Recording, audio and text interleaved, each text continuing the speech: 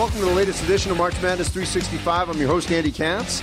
On this edition of our podcast, I'll be joined by Auburn head coach Bruce Pearl and USC head coach Andy Enfield. Two interesting interviews. As for Enfield, the Trojans didn't make the NCAA tournament last season. Very disappointed. They thought they were right there, finishing second in the Pac-12, runner-up to Arizona in the Pac-12 tournament. The Trojans fully believed that they would be in the NCAA tournament. Didn't happen, ended up in the NIT. But they do return Benny Boatwright, who could be one of the best players in the country, assuming he's healthy, and he is getting healthy for the Trojans. As for Auburn, you'll hear from Auburn head coach Bruce Pearl about that miraculous run to the co-SEC championship with Tennessee. Auburn also has 4 players testing the early entry NBA draft process. Got till May 30th to find out whether or not those guys are staying. So a lot of news surrounding Bruce Pearl's program, and a lot of it is positive, certainly after the run to the SEC co-title, winning a game in the NCAA tournament. And he thinks this Auburn team certainly could be a contender yet again in the SEC. So let's get to our interviews. Coming up here on March Madness 365, USC head coach Andy Enfield.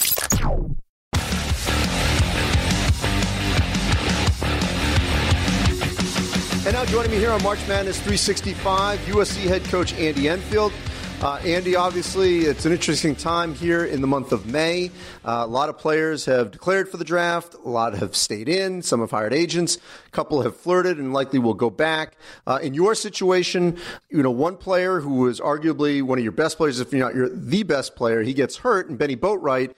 So he does not go through the draft process. What's the latest on his situation? Well, fortunately, we have a clear picture of who's going to be on our roster next season because Benny Boatwright will come back for his senior year.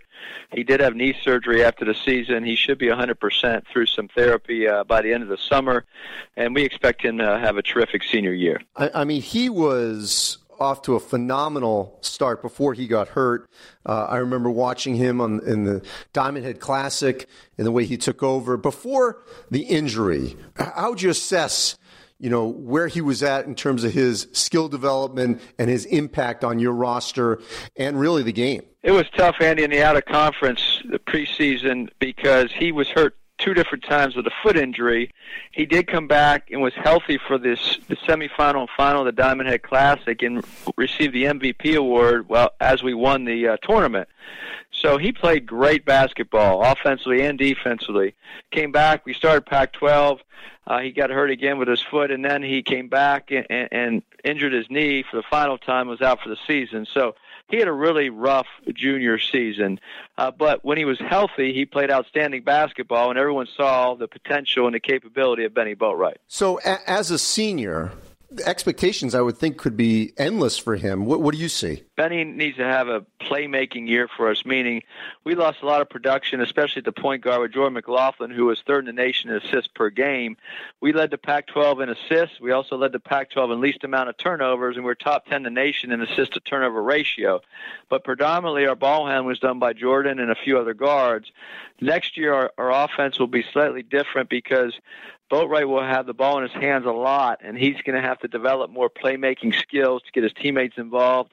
We expect him to score the ball at a high level, but also average 4 or 5 assists a game next year because he has the ability to put the ball on the floor at 6'10" and also pass the ball. He's a great passer. Yeah, I mean, he's that sort of prototypical, big now that can do a little bit of everything with his size. You've got a very impressive newcomer class coming in. Let's go through those guys. I mean, what kind of impact do you think that they'll have? The point guard from Florida, Elijah Weaver, is 6'5", over 200 pounds. He's college ready. Excellent defender. He is a tremendous and willing passer. I saw him play in high school this year. He had 14 assists before he took a shot. So he is a terrific playmaker. He'll play a lot for us as a freshman. And Kevin Porter Jr. is our next guard from Seattle, Washington. He's 6'5", about 215 pounds. Once again, a college-ready body walking in the door with his athleticism and quickness and strength. He's a very, very skilled offensive player. He does things you just can't teach as a coach. And then Jerron Brooks is a do-it-all forward from Seattle, 6'8". And Jerron is a very high IQ player with tremendous skill sets on offense and also a very good defender rebounder. So those three players make up a recruiting class, and we feel great about all three of those guys. So in the workouts since the end of the season, of the players that you know are coming back, who else has stood out to where you can anticipate, with the three we just rattled off, with Benny Boatwright, will have an impact on the floor next season? Our roster size will be smaller, Andy, than it was last year. Last year we had 13. This year we'll have 11 scholarship players, and they will all have an opportunity to help and produce this year because Derek Thornton's back for his redshirt junior year at the point guard. Jonah Matthews has had two outstanding years. He'll be a junior at the shooting guard spot. Jordan Usher returns as a sophomore. He played a lot as a freshman at both forward positions. Nick Rakocevic has really emerged as a starter in the Pac-12 at 6'11", very, very skilled big man. Shaquan Aaron is back for his graduate season. He did graduate here last week. He'll be a graduate student next year, and he provides leadership and that stability as an upperclassman. So we're excited about our returnees. Charles O'Bannon Jr., he is evolving as a player as well. Now, he didn't play a lot as a freshman, but he's got the body type and the skill set to really help us. So I think everybody on our existing roster has a chance to play minutes, and I think our three freshmen coming in. And the last person I'll mention is Victor Ulumalo, who's 6'11". He played a little bit in the NIT, didn't play a lot last year, but we were so impressed with him, how he developed throughout the season, especially how he performed in the NIT last year when we played 2 games. Let me go to Thornton and Aaron. They were 2 transfers who were obviously, Thornton, anytime you get a Duke guy, Duke guys obviously come in very hyped. Aaron, I remember him when he was at Louisville. That transition to that second school where they're getting sort of a reset on their college career. Sometimes they can have an immediate impact and they can be stars, and other times it may take a little while to get into that new system. How would you sort of gauge their transition over the last year to what you need out of both those guys? Well, Shaquan's been with us 2 years, 3 years with the transfer, but he only played 2. Now he played in 2 NCAA tournaments, and this year he was very effective in the starting role and off the bench. So he's more acclimated to our system because he's been with us longer. Derek Thornton was the first year last year playing with us, but then he got hurt and missed 11 games, and he came back the first week of Pac-12 play. So it took him a while to grasp the team concepts in our system as a point guard, because that's probably the toughest position.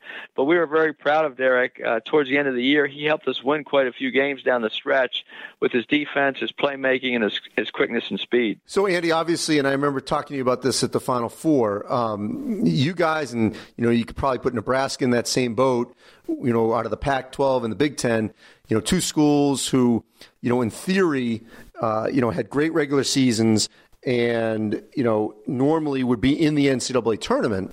But you peel back the resumes, if you will, and for whatever reasons, and we could get into the minutia if we wanted to, but, the committee didn't see it that way. You win 12 games in the league. I said Nebraska wins 13 in the Big Ten. As you digested that and you look back, at this season, what's done is done. But where could you look back and say, you know what, maybe that was 1 game or 2 games that if it gone our way, I think we're in there? Andy, I think every team has strengths and weaknesses on their resume, on their schedule. We were second in the Pac-12 during the regular season outright. We went to the conference championship game, had the lead on Arizona at halftime, a tie game with 10 minutes left. They beat us down the stretch. So we did not win the Pac-12 championship tournament, but we were close. Our RPI was 34 in the nation. Our strength of schedule was 36. That means we played a good schedule and we did well against it. We had 23 wins after the Pac-12 tournament. We also had 11 wins away from home. The lowest RPI team from a power conference never to make the tournament was 49. We were 34 in the RPI. We were 15 spots lower than the previous team to never make the tournament.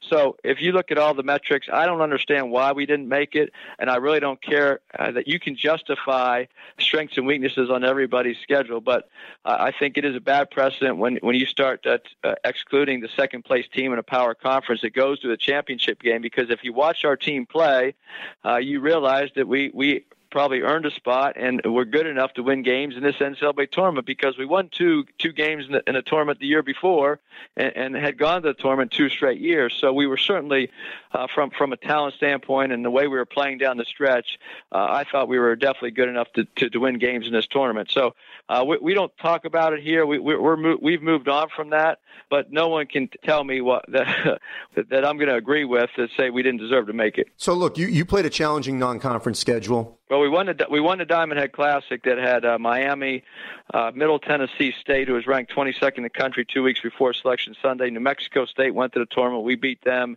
and they're an excellent team. And Davidson was in that tournament as well. So that was a very challenging field over in the Diamond Head. We won that tournament as well. So yeah, we did play a great schedule. So with that being said, you've done that aspect of it. What have you guys set up for next season, where you think at least you're going to at least continue on that trend of at least putting yourselves in position possibly of getting a bid if you're in that at-large pool? Well, we have a challenging schedule. Our league is very good. The league was good last year. We've had more draft picks. I think 14 draft picks in last year's NBA draft. We'll have 8 or 9 or 10 this year as well. So the league has always been very good with good teams, good players. So we believe that we have a challenging schedule. The other conferences are excellent. We play TCU in a neutral site here at the Staples Center.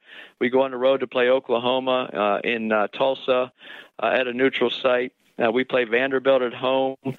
Let's see. We play on the road against Santa Clara, another tough road game.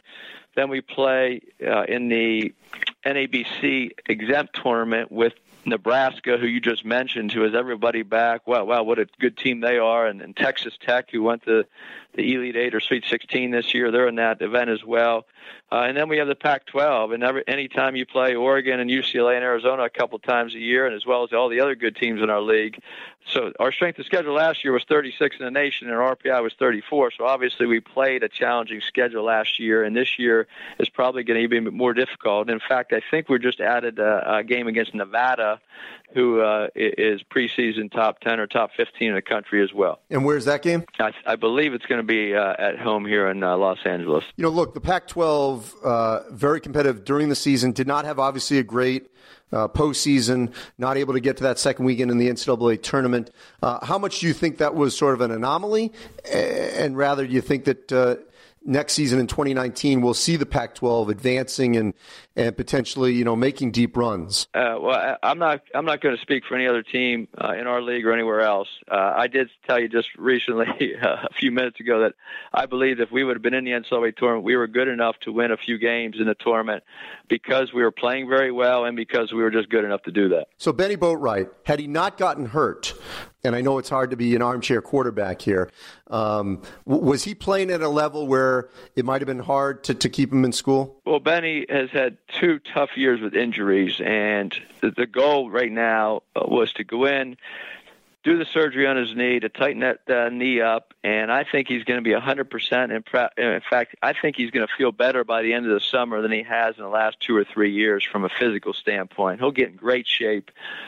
So we believe Benny is an NBA basketball player. He's 6'10", has guard skills, and it's just unfortunate. You feel so badly for kids or young men that have those injuries. They're just freak things. He stepped on someone's foot. He came down wrong. It wasn't. It was just a freak injury. So you really feel for the players because you hate to see them sitting on the sideline and in the training room rehabbing when they should be out in the court. And Andy, before I let you go, obviously there's a lot of change in the air in terms of this draft rule. I'm not necessarily talking about the one and done, but whether or not you can stay in the draft, go through it, be undrafted, and come back. We'll see if the NCAA board of directors ends up adopting something like that. Where do you stand on the draft issue of whether or not, because like you said at the top of this, it's sort of clean for you. You know who's in, you know who's out. But, I'm sure there's been other years, or there could be other years, where you'd have to sweat out until the 30th. What do you think about this rule potentially of allowing players that freedom if they go through and go undrafted, that they could potentially come back to school? I'm not sure what the right or wrong answer is. I do believe that too many players leave early because a lot of players don't get drafted. There's only 60 draft picks, and some of those are overseas or international players that don't even play in the NCAA. So a lot of players that are very good don't get drafted, and it puts themselves in a peculiar position because for their development, they probably would be better developed and become a better draft prospect if they stayed an extra year in college. But they've made that decision to turn professionally, and it's hard to see really good players not make the NBA and then have to go to the D League or G League or go overseas when they could have stayed an extra year and probably been a first round or definitely a second round pick. However, I do understand I'm all for players making their own decision, what they think is best for their future. And if they think they're ready and they really want to leave college, I'm also fine with them leaving if that's what they want to do, because at USC here, we just try to give the best information possible to these young men, and they have to make their own decisions. We don't try to influence their decision one way or the other. So I've seen it both ways, Andy, where it is beneficial for players to leave early. I've also seen the devastation of players not getting drafted and not making it in the long term because they left too early. So as far as the ability to come back after the draft, I do think that there needs to be some kind of cutoff, and I don't know if it's before the draft like it is now or after the draft, but it does put the universities and the programs in an unusual spot because you only have 13 scholarships, and if a player says he's leaving, and then you go and use that scholarship, he doesn't get drafted, and there's no scholarship remaining for him to come back, then what do you do? Do you add scholarships to men's basketball? And so there's a lot of things I think have to be thought through, and I'm probably not the right guy to answer that because I'm not really smart enough to figure that out. Well, look, Andy, I can see the arguments on both sides on whether or not you guys should have been in last year, but for the record, on Selection Sunday, in our 4-hour pre-selection show on March Madness Live at Turner in Atlanta, I did have you in. I was wrong, but I had you in. For the record. Just well, you and everybody else in the country, because we had us in too. So, but I appreciate the confidence in us. But we're so proud, Andy, of our team, what they accomplished with the injuries we had, with the Anthony Melton not playing a single game, Boatwright going down, and to still come in second in the Pac-12, go to the conference championship game, have a chance to win the league, have an RPI of 34, win 11 games away from home. What Jordan McLaughlin and Elijah Stewart-Chemezi met to, those guys have been here a few years. What they've accomplished by setting the school record in USC basketball history with 71 wins over 3 years and having the run that they've had the last 3 seasons, they deserve all the credit, and we are just so proud of them. Whether we made the NCAA tournament or not, that doesn't take away what this group has accomplished and set our program up for success in the future. Well, Andy, we appreciate you joining us here on March Madness 365. Thank you. Thank you. Take care. And up next here on March Madness 365, Auburn head coach Bruce Pearl.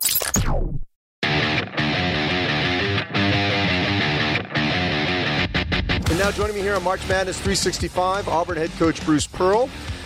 Co-champs of the SEC, a remarkable season this past season with Tennessee as Auburn gets the NCAA tournament under Bruce Pearl, which was really, I don't know if it was a year ahead of schedule, but this is what you came to Auburn to do, which is exactly what happened last season. How far ahead of schedule was this past season for you, Bruce? I think sometimes they talk about those things as far as the schedule's concerned, and yet I don't know that coaches actually put a number on it. We have a contract. Sometimes the contract is 4 or 5 years. So you better get something done within that 4 or 5 year time frame, because there's a chance you're not going to get 6 unless you get it done. So that would be number one. Number two, it doesn't sort of happen overnight, in the sense that it's been a process. Our first year we came here, we brought some credibility. We had a great run in the SEC tournament, winning 3 games for the first time since 1985. And then 2 years ago, I had 5 freshman starters. We won 18 games. You could see the progress. And then most of those guys came back. And last year, in spite of being a little undersized and a little undermanned, we played hard and so well together. We caught fire at the right time. We spread it. We shot it. We took the league by surprise. And Tennessee and Auburn, who were picked like 10th and 13th, wind up finishing on top. You created such a great buzz down there. I know when they built the new building, it just didn't have that, that same feeling, that atmosphere. But since you've been there, you certainly have energized everyone about it. What was it like when you had that place rocking and rolling, when you guys were winning big-time SEC games to propel you toward that co-championship? Well, Andy, we were really good in January and February, and we were going on the road and beating the best teams in our league, and we were playing great. Down the stretch, with about 9 games left, Anthony McLemore broke his foot and dislocated his ankle, all in the same injury. It was horrific. And we finished the year 3-5 without him.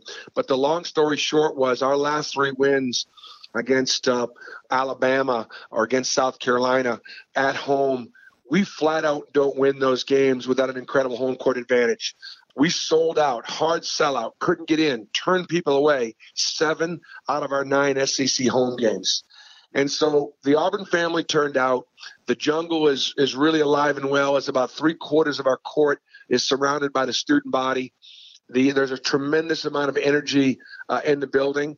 And I really do think it was a team effort in the sense that I don't think we win this championship without that home court advantage at the end of the year when we kind of limped home. I mean, it's crazy when you think about it that you share the championship with Tennessee, your former school, 2 programs that have had history but not consistent history in the sport, certainly in the SEC. But when you were at Tennessee, I'm just curious, truth serum here, what did you see, or maybe you never thought about it, what that potential could be at Auburn? When I was at Tennessee, my biggest fear of playing Auburn was just that the guys would overlook them, that they'd get excited about playing Florida or Kentucky or Vanderbilt or Georgia or whoever it was, particularly in the SEC East, and they just wouldn't show up. And of course, if you didn't show up against Auburn, Jeff Lebo, they were well coached, they beat your ass, and they did on occasion. So when I came to Auburn, the first thing I just wanted to do is I just wanted to bring credibility and some respect, and I just didn't want to be a ball and chain around the league.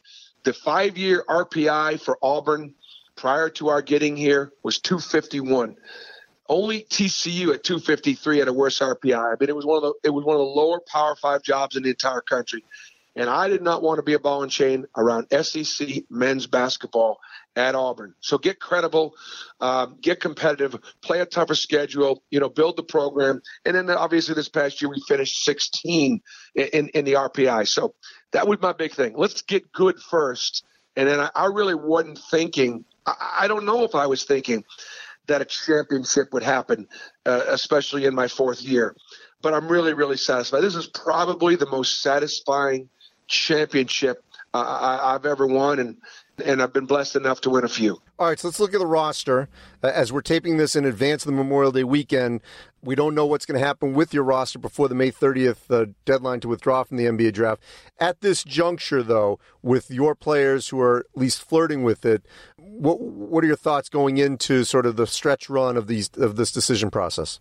Well, Andy, I got 4 guys that have declared. I probably think that's as many as anybody in college basketball. That's a story in and of itself.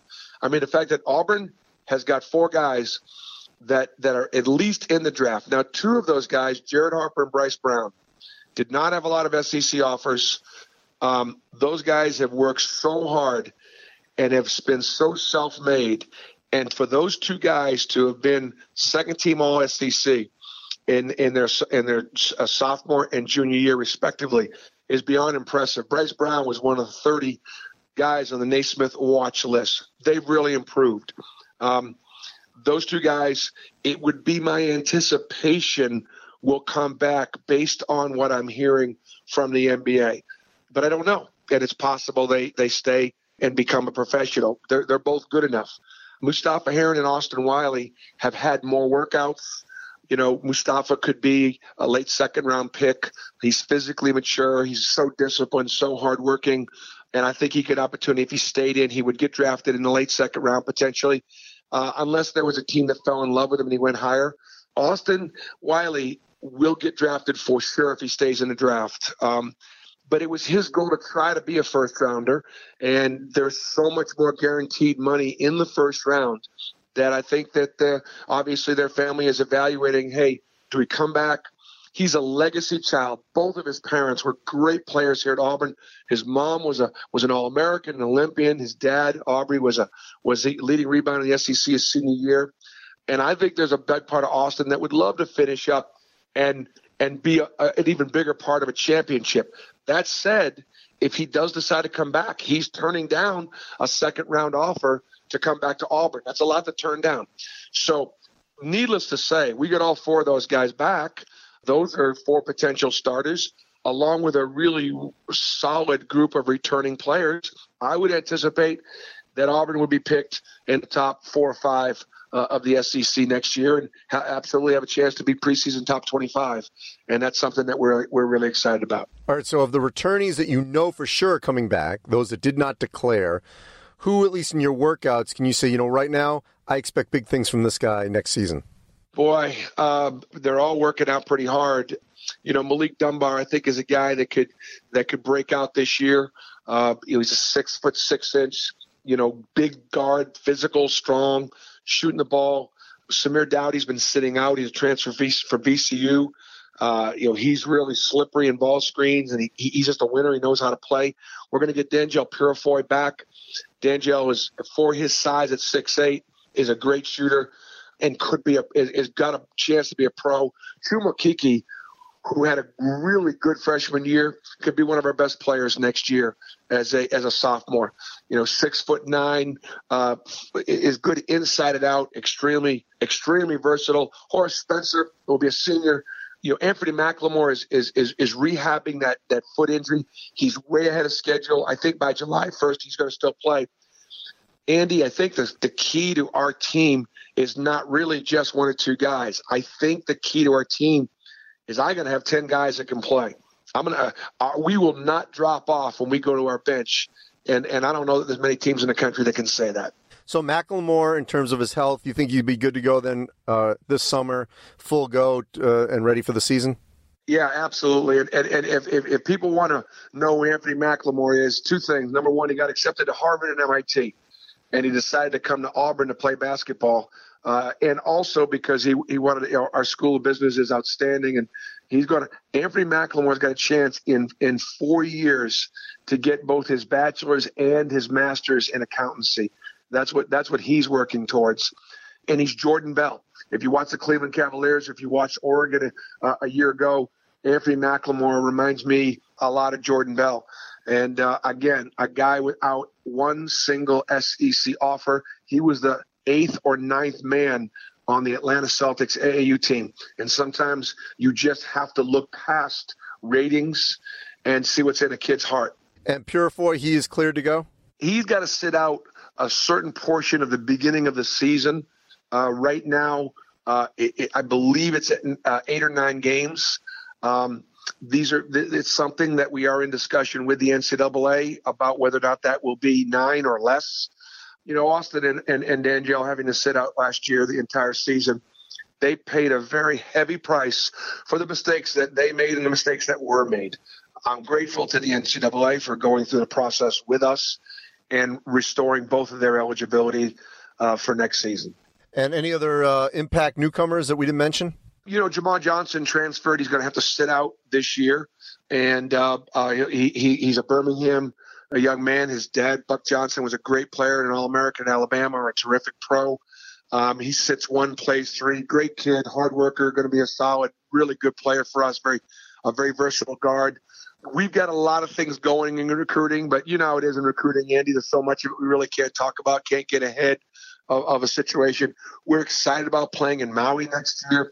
One more step in the direction of Auburn basketball being relevant in the world of college basketball. We made the NCAA tournament for the first time since 2003. We won a game. We won our first-round game. That's 8 or 9 straight first-round wins for Auburn. Kansas, Syracuse. I think there's another school that is we're 4th in first-round wins as far as consecutive is concerned. So I'm glad we kept that streak going. And an invitation to the Maui Invitational. Andy, having covered college basketball for so very long, that is a tournament that's usually reserved for the very best in college basketball. And just to be invited to that says something about how far this program's come. Now, what else do you have on the schedule in non-conference? We're going to be going to starting this home-and-home series with NC State. We go to NC State. We play UAB. We've been playing them in a 4-year series of home-and-home. We'll be up in Birmingham at the BJCC to play UAB. So those will be our 2 road games right now. The home schedule obviously will feature, several teams in the SEC, as well as we're playing Dayton at home in the return of a home and home. Murray State in return of a home and home. We're starting a series with South Alabama, and we'll be playing here first, then there, then back here, 2 for 1. So I think the schedule is going to be challenging and certainly get us ready for conference play. And before I let you go, Bruce, I'd be remiss if I didn't mention the passing of Mike Slive, former SEC commissioner. I know you were in attendance at his memorial service in Birmingham. You've known him for a long time. I've known him for a long time. He was obviously the commissioner when you were at Tennessee. What I described when I heard of his passing on Twitter, I said, to me, he was a true mensch. And for those that don't know what that means, in Yiddish, it is someone who, is just such a good person who does right by others and, always thinks of other people. I mean, that's sort of the paraphrasing definition of a mensch, and that's who he was to me. What did he mean to you? I agree with you completely, Andy. And I think that he reminded me very much of Moses historically, the father of many nations, trying to keep the 12 tribes of the SEC all moving in the right direction as we navigate our way through the desert. Doing it as a very wise grandfather. He truly cared about people, and yet he carried his staff, and he could wield that power, and yet he could do so in a very, very gentle way. Truly a very, very good, very, very wise, very willing to share visionary, and one of the most powerful men in sports, and yet you would never know it by his demeanor or the way he treats people. Just like you said, a true mensch. Bruce, appreciate it as always. We'll look forward to seeing what happens with your roster over the next couple of weeks. And thanks for joining me here on March Madness 365. Great to be with you. Thanks for having me, Andy. And that'll wrap up this edition of March Madness 365. We cover the sport year-round for you here on Turner Podcasts, is associated with NCAA.com. I'm your host, Andy Katz. Every week, we bring you the newsmakers from college basketball. Thanks for listening.